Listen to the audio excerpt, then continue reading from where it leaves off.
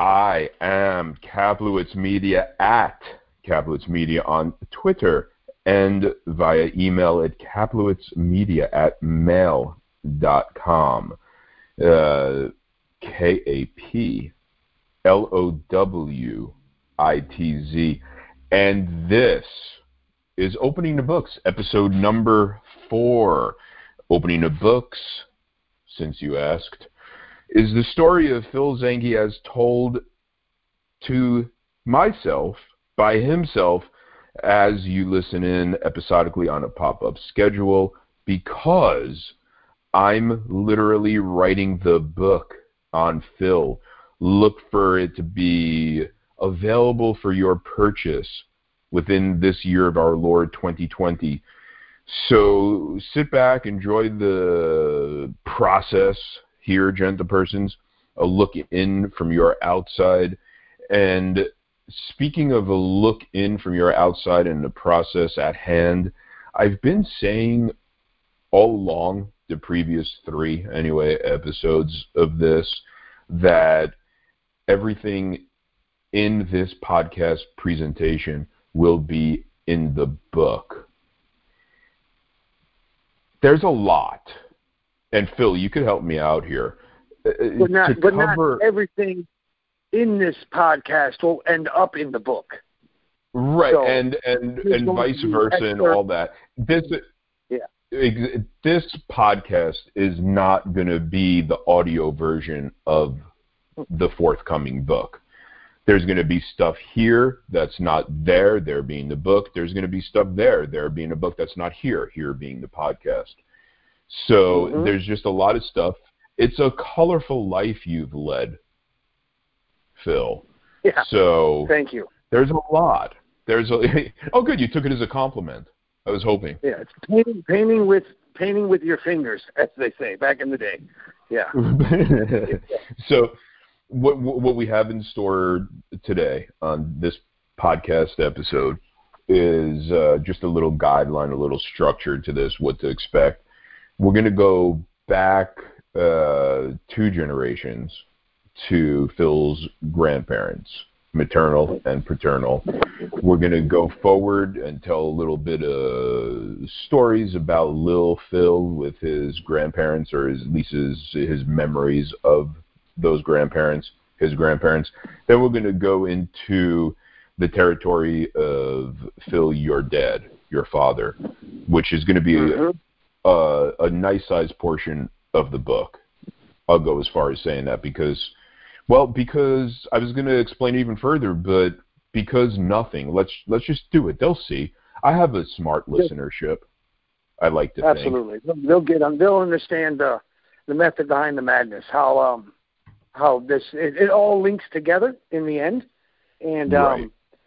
There is going to be a theme that you will see once you get the book, and we're working in a different type of structure to keep the listeners and the readers engaged, but also it's going to provide you with some just different insights, let's just say that, on how I became who I am and how people around me became who they are, and so on and so on. So, Cap, right. you lead me in and tell me what you want, how you want to begin. Well, I already led you in. What the hell you want from me? You need a red carpet? Okay, so I'm going to just go. So, hey, hope everybody's okay and safe, because we are now writing a book, doing a podcast in one of the strangest times in history. Everybody out there knows that's listening in the next 24 to 48 hours, in the next whenever. We are in the middle of a pandemic, and it's a very strange time. So, but it's worked out well for myself and Cap because we have a lot of time on our hands, and so we've been able to work diligently on getting this book to come to fruition very quickly. And we have nothing better to do. And since you're smart enough, I should have, but thanks for picking up my slack, to timestamp this as during the apocalypse. Please forgive me. Please forgive me if the audio quality isn't perfect. Your allergies are kicking in. It's okay. And my allergies are kicking in. So I'm loopy, and Phil likes to talk a lot. And the audio quality might not be as good as it could be because of issues out of our control. So with all those disclaimers in place, I hope you're still on board, everybody. So yeah, let's go ahead and do this. I gave the skeleton. Tell me a little bit about your grandparents. We'll start with my mom's side, okay? My grandmother, my grandfather. My grandmother was born in Yonkers, New York. She was first-generation Hungarian. Her family had come from a little town outside of Budapest in Hungary.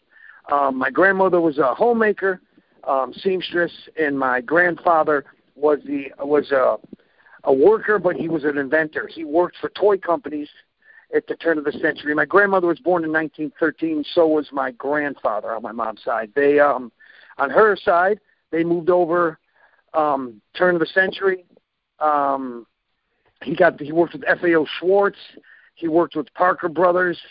He actually invented the whirler wheel. You know, the little magnetic wheel that's on like a loop it goes up and comes back and goes up and comes back. It's like it's an old school toy. They're still around. I don't think he got anything for it because he worked for the company. But he was my mother has told me, and my grandmother had told me they were just really cool, just down to earth people living in Yonkers. So my grandmother went to school. She basically became a secretary. Then and she just grew up in Yonkers. My grandfather, he was first generation Italian. I found out that basically his mother and father were both Italians. They both came over. They met. He just did a bunch of work and a bunch of stuff, just a handyman kind of thing. My grandmother was a homemaker. Okay. They lived in Cooperstown, New York. Okay. And nothing really special. My grandfather, though, something tragic happened. My grandmother died tragically when they were young, and there were 7 kids, so they all had to get split up. So my grandfather, he's the only one who stayed with my great-granddad. But he was, as I say, a handyman, but he was an acute alcoholic, and he was a very violent man. And he beat my grandfather daily, and my grandmother died under weird circumstances, let's say that. So back then, even the social services took the kids and split them all up. But my grandpa, for some reason, stayed with him. And that makes a lot of sense to me because Cap and I have been talking about this. I've been talking to my family, and he was really super mean to me my whole life. He hated my father. When we'll get to that, how my mom and dad got together. But so my grandfather, basically, he lived in Cooperstown. He was just trying to make it happen. He started to work at a golf course as a caddy, and by the age like 16 or 17 was a scratch golfer. The war came around, he got drafted. He went to Italy, and he was in Africa, and he stormed the beaches at Anzio. But right before he left, he was in Asbury Park, New Jersey, getting ready to go, and he met my grandmother at some dance that her friends from the steno pool or the typing pool took her to, back in the old school days.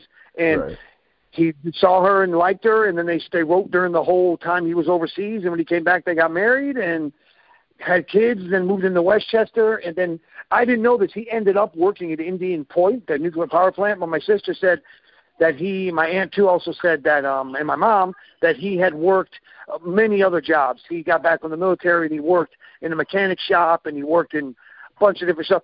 Just that era, you know what I mean? Right. Coming back from the war, just trying the American dream, that kind of thing. So just trying to fit in. So my then they had 2 kids, my mother and my aunt, and they lived in Peekskill, New York, and that's pretty much it with them. For their lives. I mean, they weren't super eventful, but it was a true American story. I mean, they fell in love, they had children, war babies, the whole thing. Right. And my grandma living in Yonkers, and then him living in Cooperstown, and then they get together, and it's a good story. But later in life, I never really. I mean, there'll be more in the book, but the relation with my grandfather was very, very, very tension-ridden, and he was very mean to me, and I'd only see him in the summers. But then on the other hand, my grandmother was a saint. She, was Hungarian, so she cooked a lot, and she was just an amazing cook. She used the things that we all still remember is chicken paprikash, which is a famous dish from Hungary. It's sour cream, butter, paprika, and onions, and then you cook the chicken in it, and it boils down, and you put it over egg noodles. It's insane comfort food.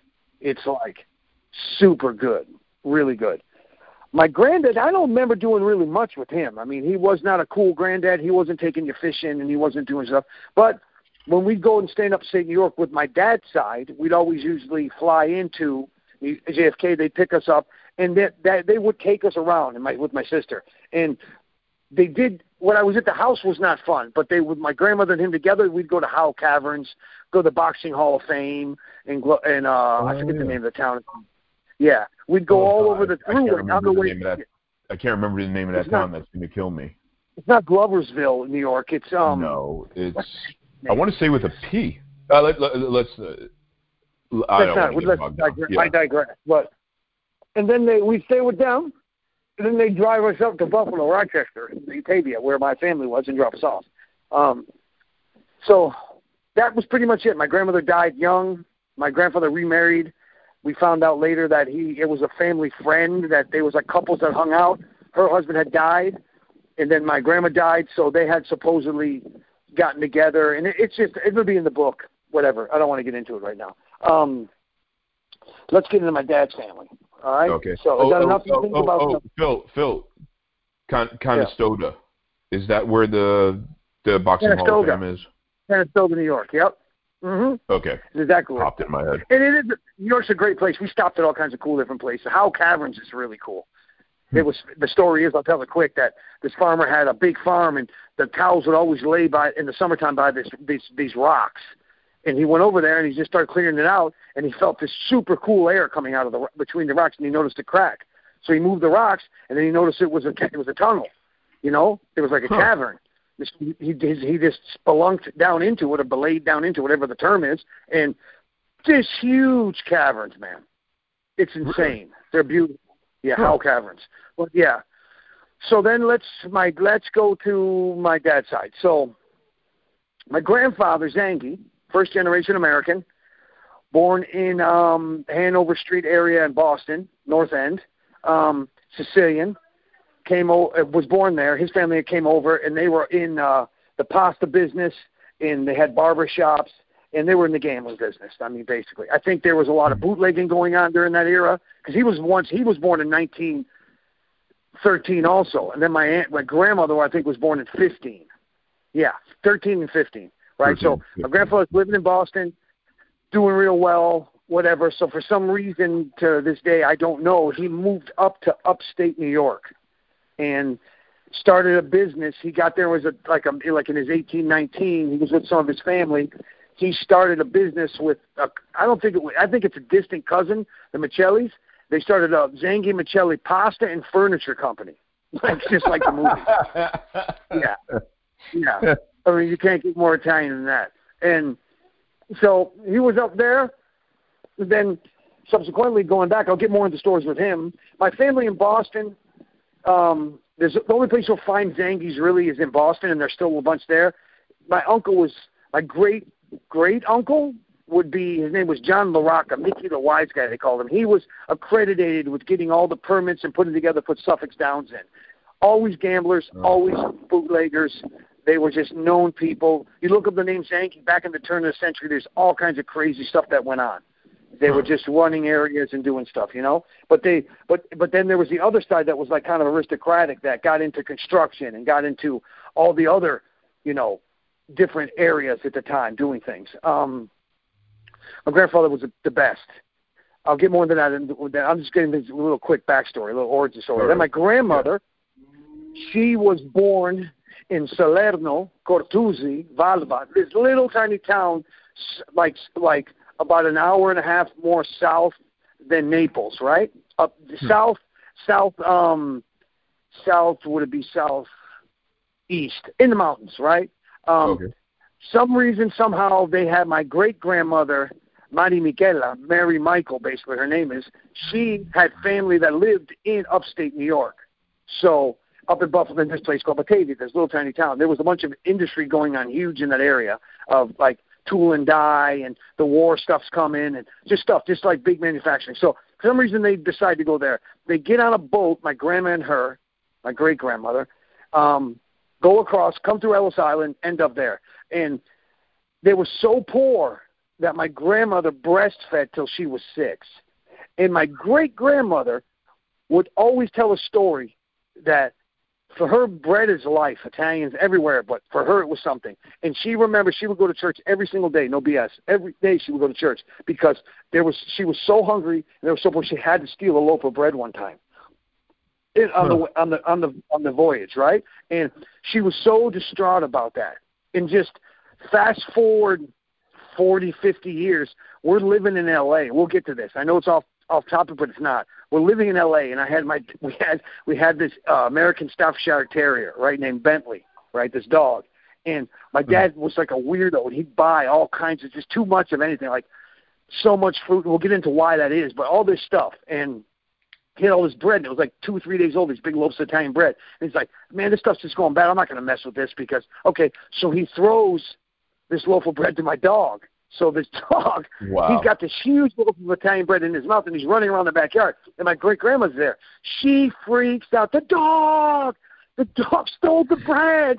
We got to get him. That's a sin. Get the dog. And we're like, what are you talking about? We see him, and this dog is just sprinting around this backyard, and she's out there. Now, this is like any normal person. They're so scared of this dog. It's like a big terrier, American Staffordshire Terrier, like a giant pit bull, like whatever. Right. She's not scared. She opens the door full sprint, tries to get the bread out of the dog's mouth. I'm like, yeah, who's going to eat the bread after the dog had it? I don't know. Yeah, it was just funny. So my grandmother had that real, forget Depression era.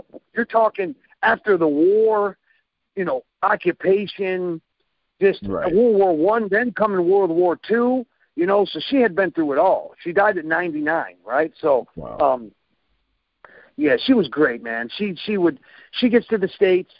They live with my Uncle Emilio, and she ends up, my great-grandma is just raising kids. So my grandpa Antonio comes over. They end up having 5 kids. He ends up he's a scumbag. He, just a real scumbag. He was a real philanderer and not, a philanderer, not a philanderer, a philanderer.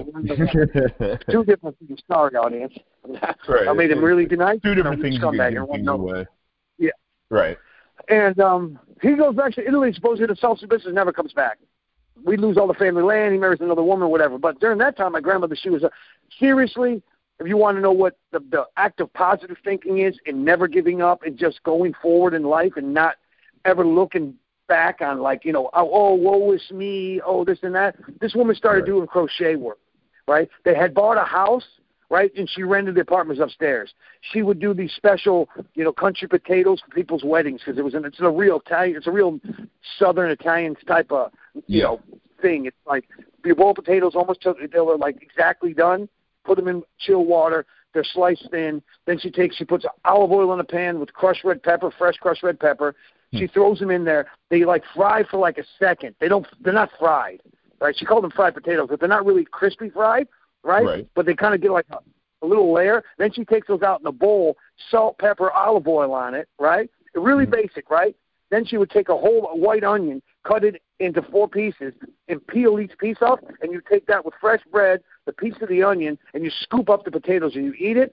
Man, talk about the ultimate peasant food. You think, wow, that sounds like basic. No, man, it was insane. People still to this day, none of my aunts, none of them can replicate that recipe for some reason. Huh. It sounds so simple, right? No, whatever. And my grandma would bake bread every day. I'll try. I bake bread every day since the apocalypse. So, yeah, I know what that means, though. What's that? You still baking bread? Oh, yeah, I bake bread. I bake a loaf of bread every day. My kid is completely spoiled. He thinks that, I not to make this about me, I'm an old chef. I worked as a chef. So my kid's experience is going to be really different than other kids' experience. I have a garden with vegetables and whatnot, a vegetable garden you might call it, and we eat from there. And I cook from scratch, and I bake a loaf of bread every morning for him. The kid's living his best life. This apocalypse is really working out for him. I remember that with my grandma. I mean, yeah, exactly. It's working out. He's living like a pop-up chef table life. Right. He's he's a man of leisure, no school. And anyway. Living a life of Riley. Yeah. Yeah. So my grandmother, she also got into crocheting. She'd make baby booties, baby bonnets, all this stuff for christenings, all this stuff for first communions. All this different stuff, and she was just great. She was amazing, Yeah, hustled. Good woman. So she raised all those kids, my aunts and my uncles and whatever. And then my grandmother and my grandfather met through some mutual friends. They get married. His family kind of didn't disown him, but didn't really like that he married, supposedly what they looked at as lower because they weren't from Sicily and stuff like that. Gotcha. So then they had 5 kids. And my father, my uncle, my 3 aunts, right? So basically they I'm sorry, my family just come up here. It just got like crazy noise for a second. Cool. Just distracted me. So they're living in Batavia, New York. My grandfather, he was just an amazing guy. We find out all years later that he didn't get a job till he was 40, right? So basically, he had a brand new Lincoln every year, and they always bought a house. They had a bunch of property. My grandmother forced him at 40 to get a job, right? He was a saint of a man. I think just for appearances, or what was the point of that? I think so, because I think it was for appearances. Because like years later, when he finally passed away, we found out he was owned or was in about 13 different pool halls. He owned. It was part of. And he also was one of the first guys to get vending machines in bathrooms for condoms and for stuff like that. And all these different things and then when he died, they found a coin collection with like first minted quarters and all this other really cool stuff, Okay. And from the machine. Also, people are just throwing in whatever.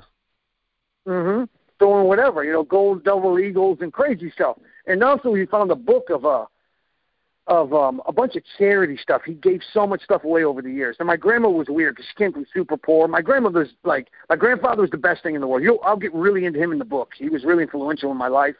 Because I don't want to get into the long conversation about it, in this podcast. So we'll go for hours. But my grandmother was the opposite. He was super giving. He was super loving.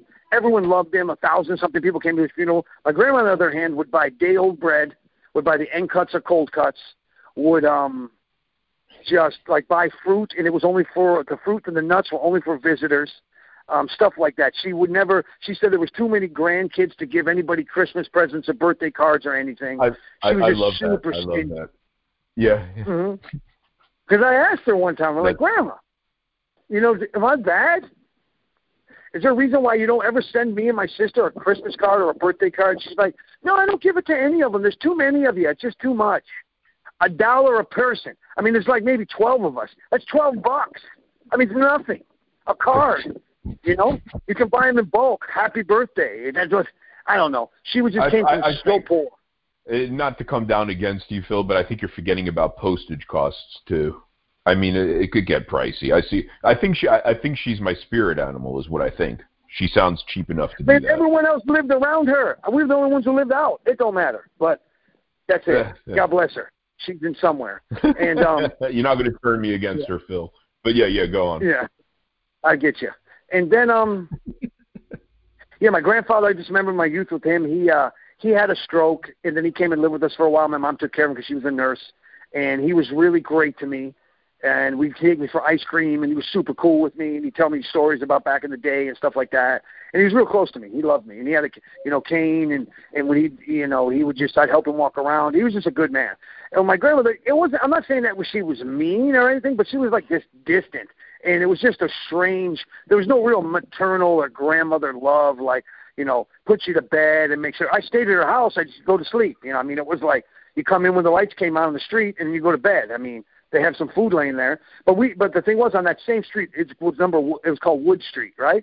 My aunt, my grandma, and my great-grandma lived on the same street, right? So you just go, bouncing from each house. I go to my great-grandma's and get some food, then hang out, and then go over to my aunt's house with my cousins live there, which was like my age. My cousin Paul, they owned pizzerias and stuff now. Okay. I'd leave, Okay. hang with him. We'd make a ruckus. They'd throw us out of the house. They'd go get on your bikes, go to the park. Then we'd go to my grandma's for a little while, see what's going on over there. And then we just would, man, that was some of the best times of my life, man. It was like, stand by me. I mean, we all had bikes. We'd go to the, public parks. They had public pools.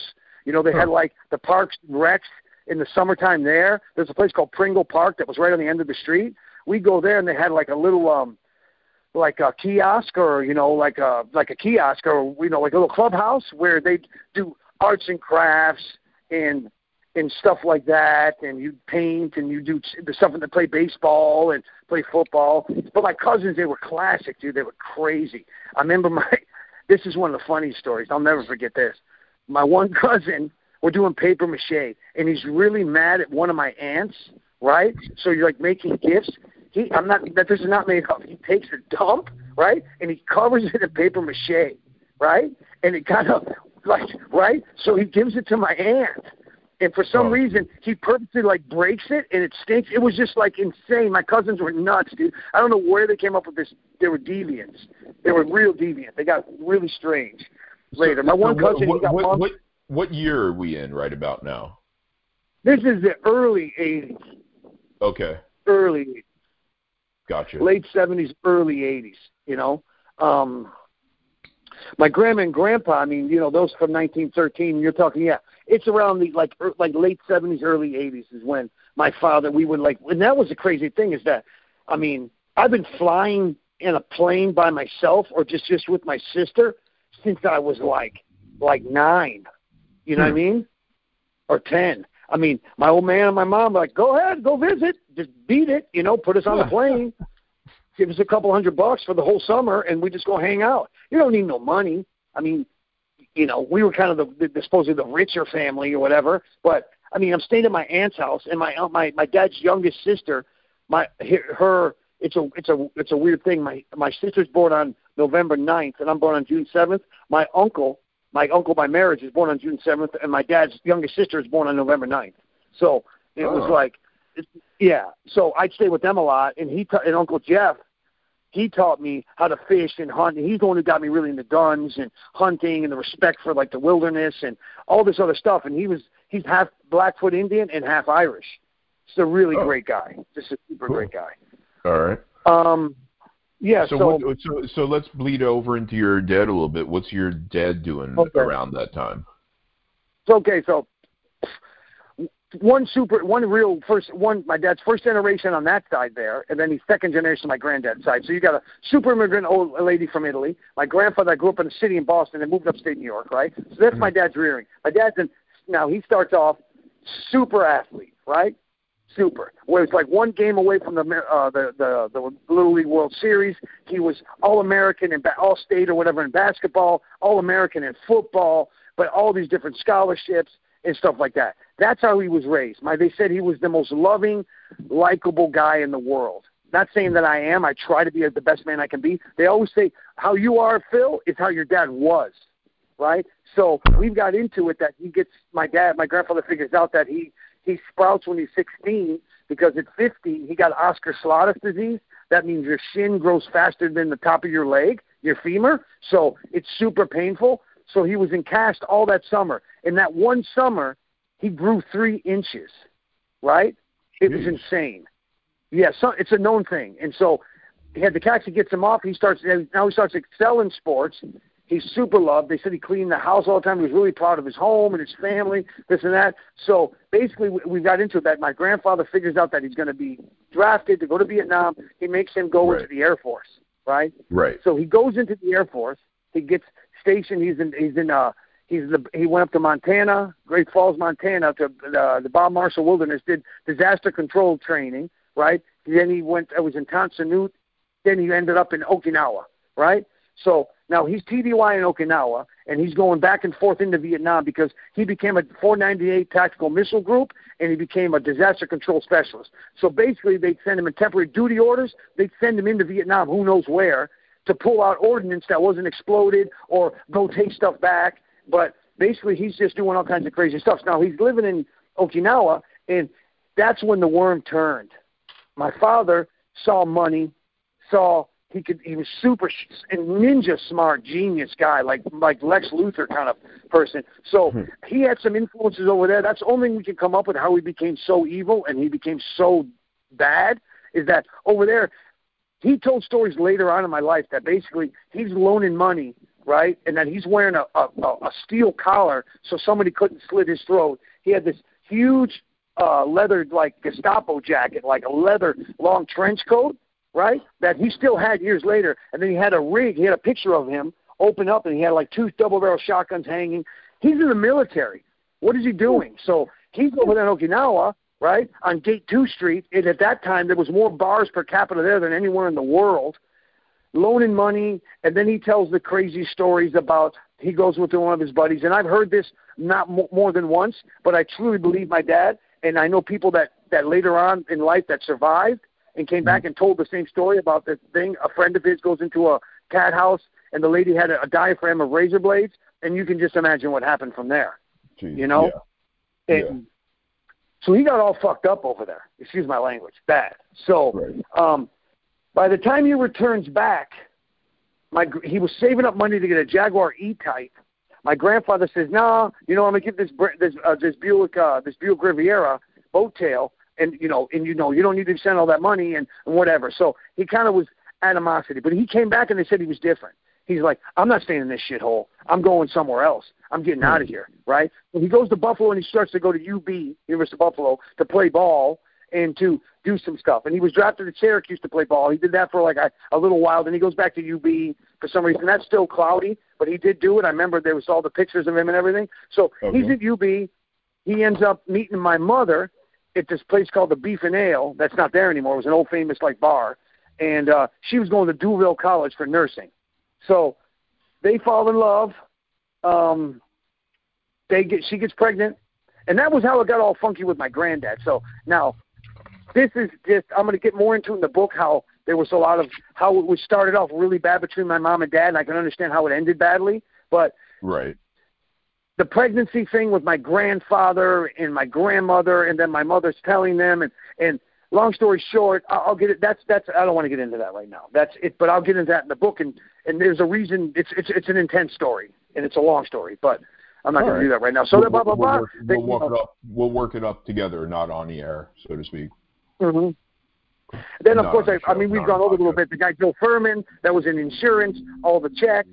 He started to make, my father was helping this guy out with my mom. My dad one time, this is one of the stories that I totally had forgot, but my sister reminded me of. I remember my father goes away for like 2 weeks, right? And he was, at this time, jacked and in shape, and I could see him in my face, right? He goes to Acapulco for like 2 weeks with his friend, right? That subsequently, when they come back about a year later, he dies in a terrible car crash, and it was a whole other thing. And but he comes back and he looks fat, right? Like really fat. And we're looking at him like, what's this? Now, I'll never ever forget this. He comes up, opens up his jacket. He has like a vest on. He takes out a pocket knife and he like cuts the vest, and just money pours out like crazy, like a crazy amount of money. So he was always, I think that was from gambling. And so that's basically what we saw. Then all the gambling started. Then all him doing all the bookmaking started. And then we started to move all over. And I confirmed it. My mother reminded me, yep, we moved 19 times, son, and you went to 22 schools. Because every time we moved, you went to a school. And there was a couple times I went to two different schools in the same year. Wow. Right. All right. Here we go. On Mother's Day, yeah. So basically, I'll hit on some of the key stories of my dad. You want to do that? It bounces around time. Give me 2 stories for now, and then we'll talk more and put the rest in the book. How's that sound? One of the better stories I can think of is we moved to Italy years later. We move out of there. We leave L.A. for some reasons that we'll get into. We're in Italy. He somehow meets David Carradine in Harry's Bar in Via Veneto, right? Becomes friends with him. David Carradine becomes like a family friend. Next thing you know, he's getting married to a lady named Gail Ritt. And, Gail, I'll think of her last name in a minute, whatever, named Gail. I'm in the wedding. It's the Hostel di Medici, a famous, famous hotel on top of the Spanish Steps.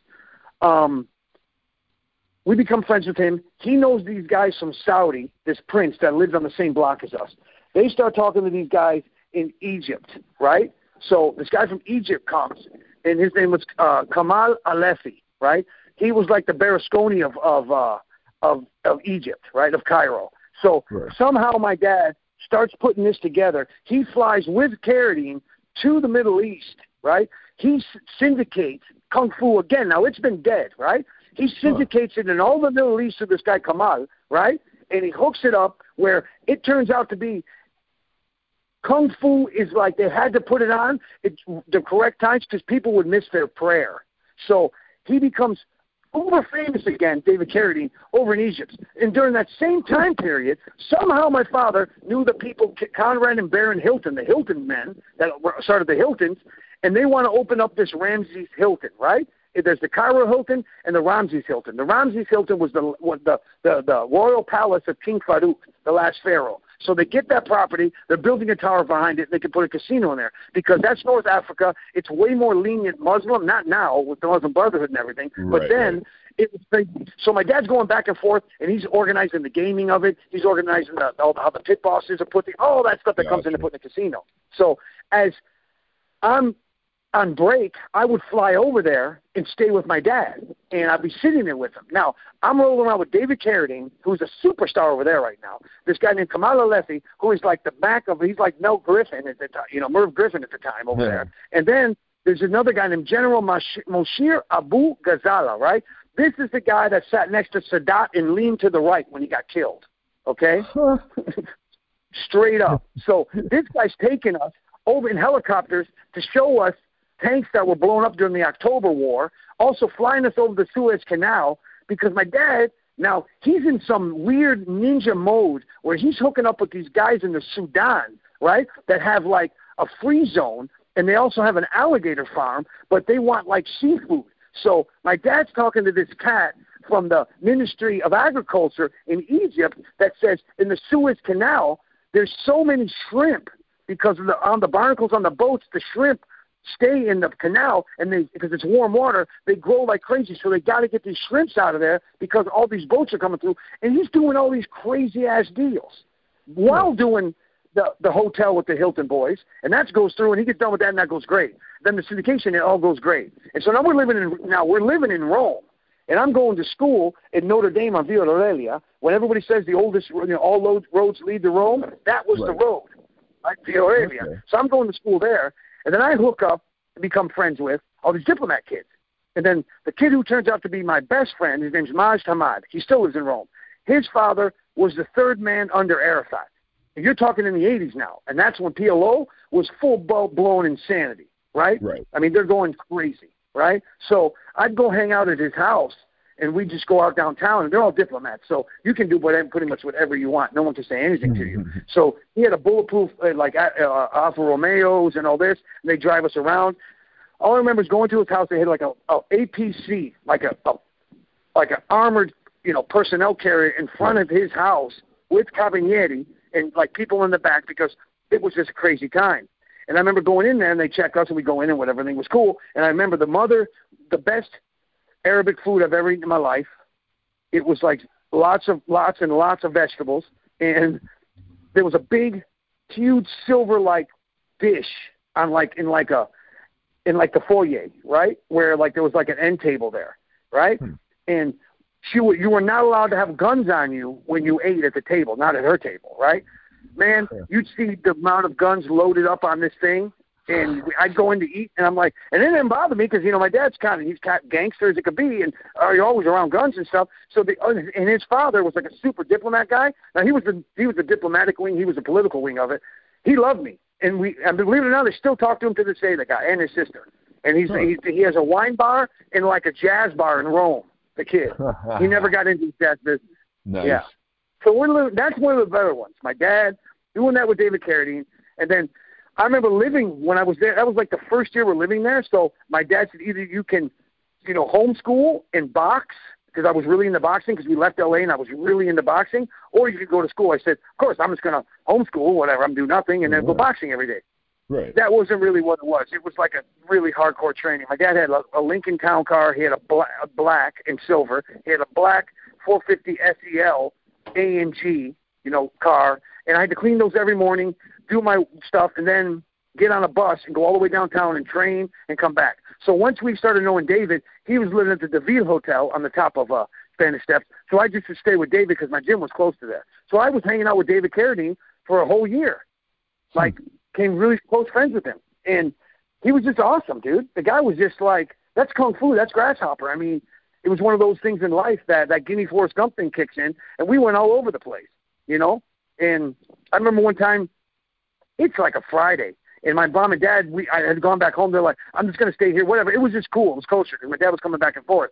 And so I said, I'm going to stay the weekend. I'm not going to come home. And I was like, fine. So David goes, okay, let's just go out and eat, you and I. So we're out and eating. And he liked to drink a lot. He got really shit-faced drunk all the time. So we're walking one time, and this taxi gets close to him, and he just like full side kicks the taxi, like puts a huge dent in the side. So this Italian taxi driver stops, gets out, starts yelling at him, and he sees him, right? And he just sees him well enough in the light. He looks at him and he goes, File Butana, Kung Fu, like that. Like, it was crazy. And he gets in the car and just takes off. I look at David and he goes, that's right. That's right. And it was just like insanity. I'm a kid. I'm like maybe 12, 13, you know what I mean? Awesome. And it was just a crazy time. That's one of the cool ones. And we'll get deeper into the whole structure and the whole dynamic of that in the book because we can write it down more. And I explained the time frames and how it worked out, who he was dealing with, and the Saudis, and then he went to Yemen, and all this other crazy shit went on. Okay. And then that's one of the great ones. And then, God, there's so many of them, man. Let me think of another good one. I mean, working with Sly for all those years, too, was pretty amazing.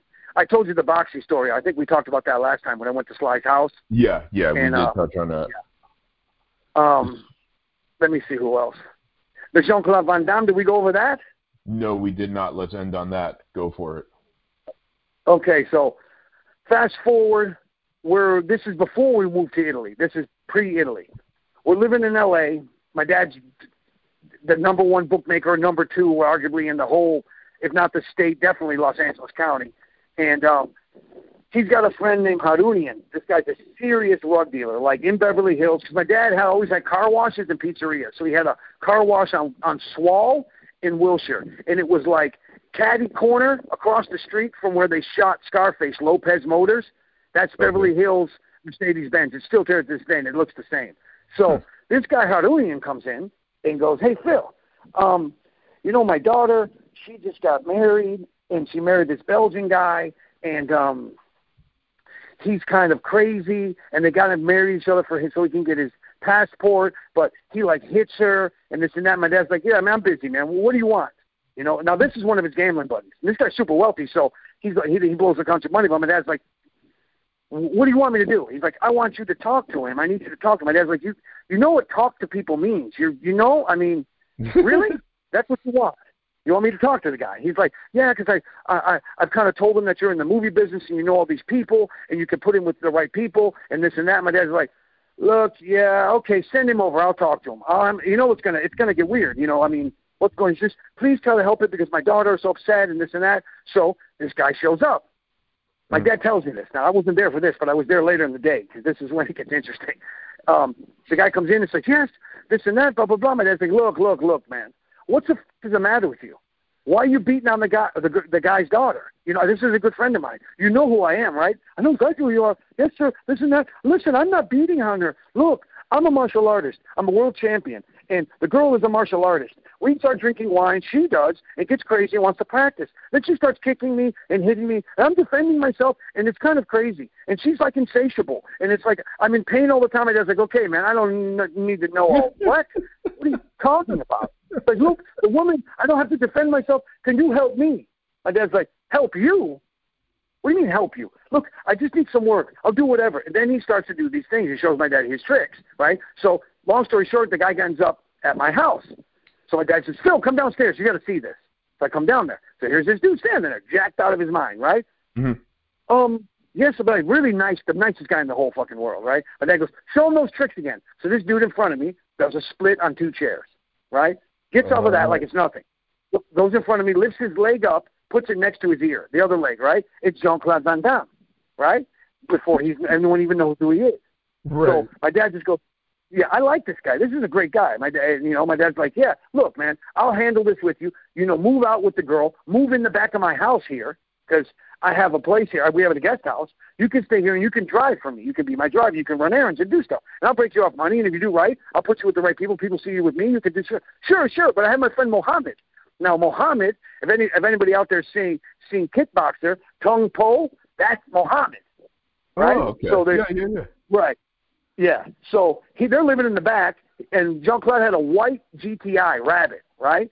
And every time he'd come around, after some time, he lived there for, that was like 6 to 8 months. He lived in the back. Then he got his own apartment, but he was still working with my dad. Basically, what he would do is he'd drive my dad around on Friday nights because my dad would get to go out there and party and just start to, networking. And he'd drive my dad around. He lived in the back, and my dad needed errands. He'd do them. And always training, always doing martial arts stuff. He'd come back and he'd have like a swollen lip or had a big knot on his head. And all I can tell you, this guy was the nicest guy in the world, man. He was super cool. Now a young guy, and I'm so like, wow, martial artist and all this stuff, and it was amazing. And it's Jean-Claude Van Damme. So he's not that guy then. So basically, it turns out we moved to a giant home. He ends up getting his own apartment. He's still doing stuff with my dad. Some other weird shit happens we might get into it in the book. We might not. I'm going to run over by you because it's kind of slanderous for some other people involved in Hollywood that I really don't want to get into because they're still very relevant, and I think it could just, put some kibosh on everything we're trying to do. But so basically, we end up moving to Italy. So my father and I were sitting there. We're in Italy. We left under weird circumstances that I found out later. We're sitting watching TV, and what comes on TV? An advertisement for Bloodsport. Boom, Jean-Claude Van Damme. My dad looks at me. So subsequently to this, my dad knew he was going to be somebody, knew the guy, Charlie Meehan, or whatever his name is, from Golan Globus, gets a contract. My dad ends up getting some money out of it. I mean, I've heard from $250 to $500 for it, and because they knew this guy was going to be somebody. And that's when Chuck Norris was killing it with Missing in Action and all that, and that company went from nothing to like making who knows, it's just insane money for these B movies. And so next thing you know, there's Jean-Claude Van Damme. Now he's on TV, and he becomes famous. And that guy was my dad's driver, and he would like take me to school and hang out with me. Cool. And that's awesome. It's just those kind of things it's amazing, I even don't believe it sometimes. And I'll never forget it when I see him on that. I think, Dad, look, it's Jean-Claude. It's Jean-Claude on TV. He's like, oh shit! Wow, no, he said that's a movie. And it became, everyone knows what that is, Bloodsport. That was the pinnacle of it, you know what I mean? Yeah, well, I could tell you that's probably going to be in the book because that's fun. But yeah, that was awesome. I'm thinking. But those are two. There's a bunch more. Yeah. And but those were two that just came on the top of my head. And then there's all kinds of other stuff my dad pulled off, working with governments for casinos and. Yeah. We could get back into that, but I'm going to say next time we talk publicly on the podcast, we should go back, focus on you a little bit, tell some tobacco stories that are going to put some acid in the seats, and so on and so forth. But Phil, I think we did what we needed to do today. So if you feel good about it, I think I feel good about it. I hope I didn't talk too fast. I'm just, I'm sorry out there. I get excited, guys and gals. I personally like it. Like it, and I'm not the only one. I have gotten a couple of people say how fast you speak, but it's not really a complaint. I think you're just a fast talker, and people are realizing that, and they feel the need to share it with me as if I don't know. Right. So gotcha, everybody. I'm just humbled that people actually listen to these stories. But as we said, I've met lots of people in my life and talked to different people, and not even the experiences, just relating experiences to people I've had. And everyone's always told me, man, you got to write a book. You got to make a movie about this. You got to do this. And the thing is that what we're going to try to relate is that how I learned so much how to deal with all this kind of stuff is because I watched my dad. And I took the good from it. I didn't take the bad from it because I'm going to get into the bad stories, how he hustled people and how these enormous scams he came up with and all these different things that went on and all these people he worked with and in L.A. and, in Italy. I mean, we haven't even touched it. That's just part of it with David Carradine. There's all these other stuff with this. We'll get into it. But I think that's enough for the episode this time. Yeah, I'd say you're right. And I'm also going to say, like I always say, thank you, Phil, for doing all this and Thank for you trusting for me with listening. it. So, I really hope this brings happiness and a smile to people's faces more than anything. it's entertainment, and people need entertainment now probably more than ever. So, I yeah, think so. I hope we filled a little bit of something over there for somebody. And it's part of a bigger, it's part of a bigger thing and a bigger project, and I'm just glad people are following along with it. So thank you all, gentlepersons, for listening at home. Again, Phil, thank you. And I'm gonna let you go. You have a great night, brother. And to everybody out there, have a great night. Be blessed and debonair always. Find a good cigar to smoke. Enjoy yourselves. Watch a good movie, and just take some adventures. I know you can't do it right now, but plan some. You know what I mean? You owe it to yourself. There you go. All right? All right, Phil. You got Thanks it. a lot, Have a man. great night. All right, brother. Bye-bye.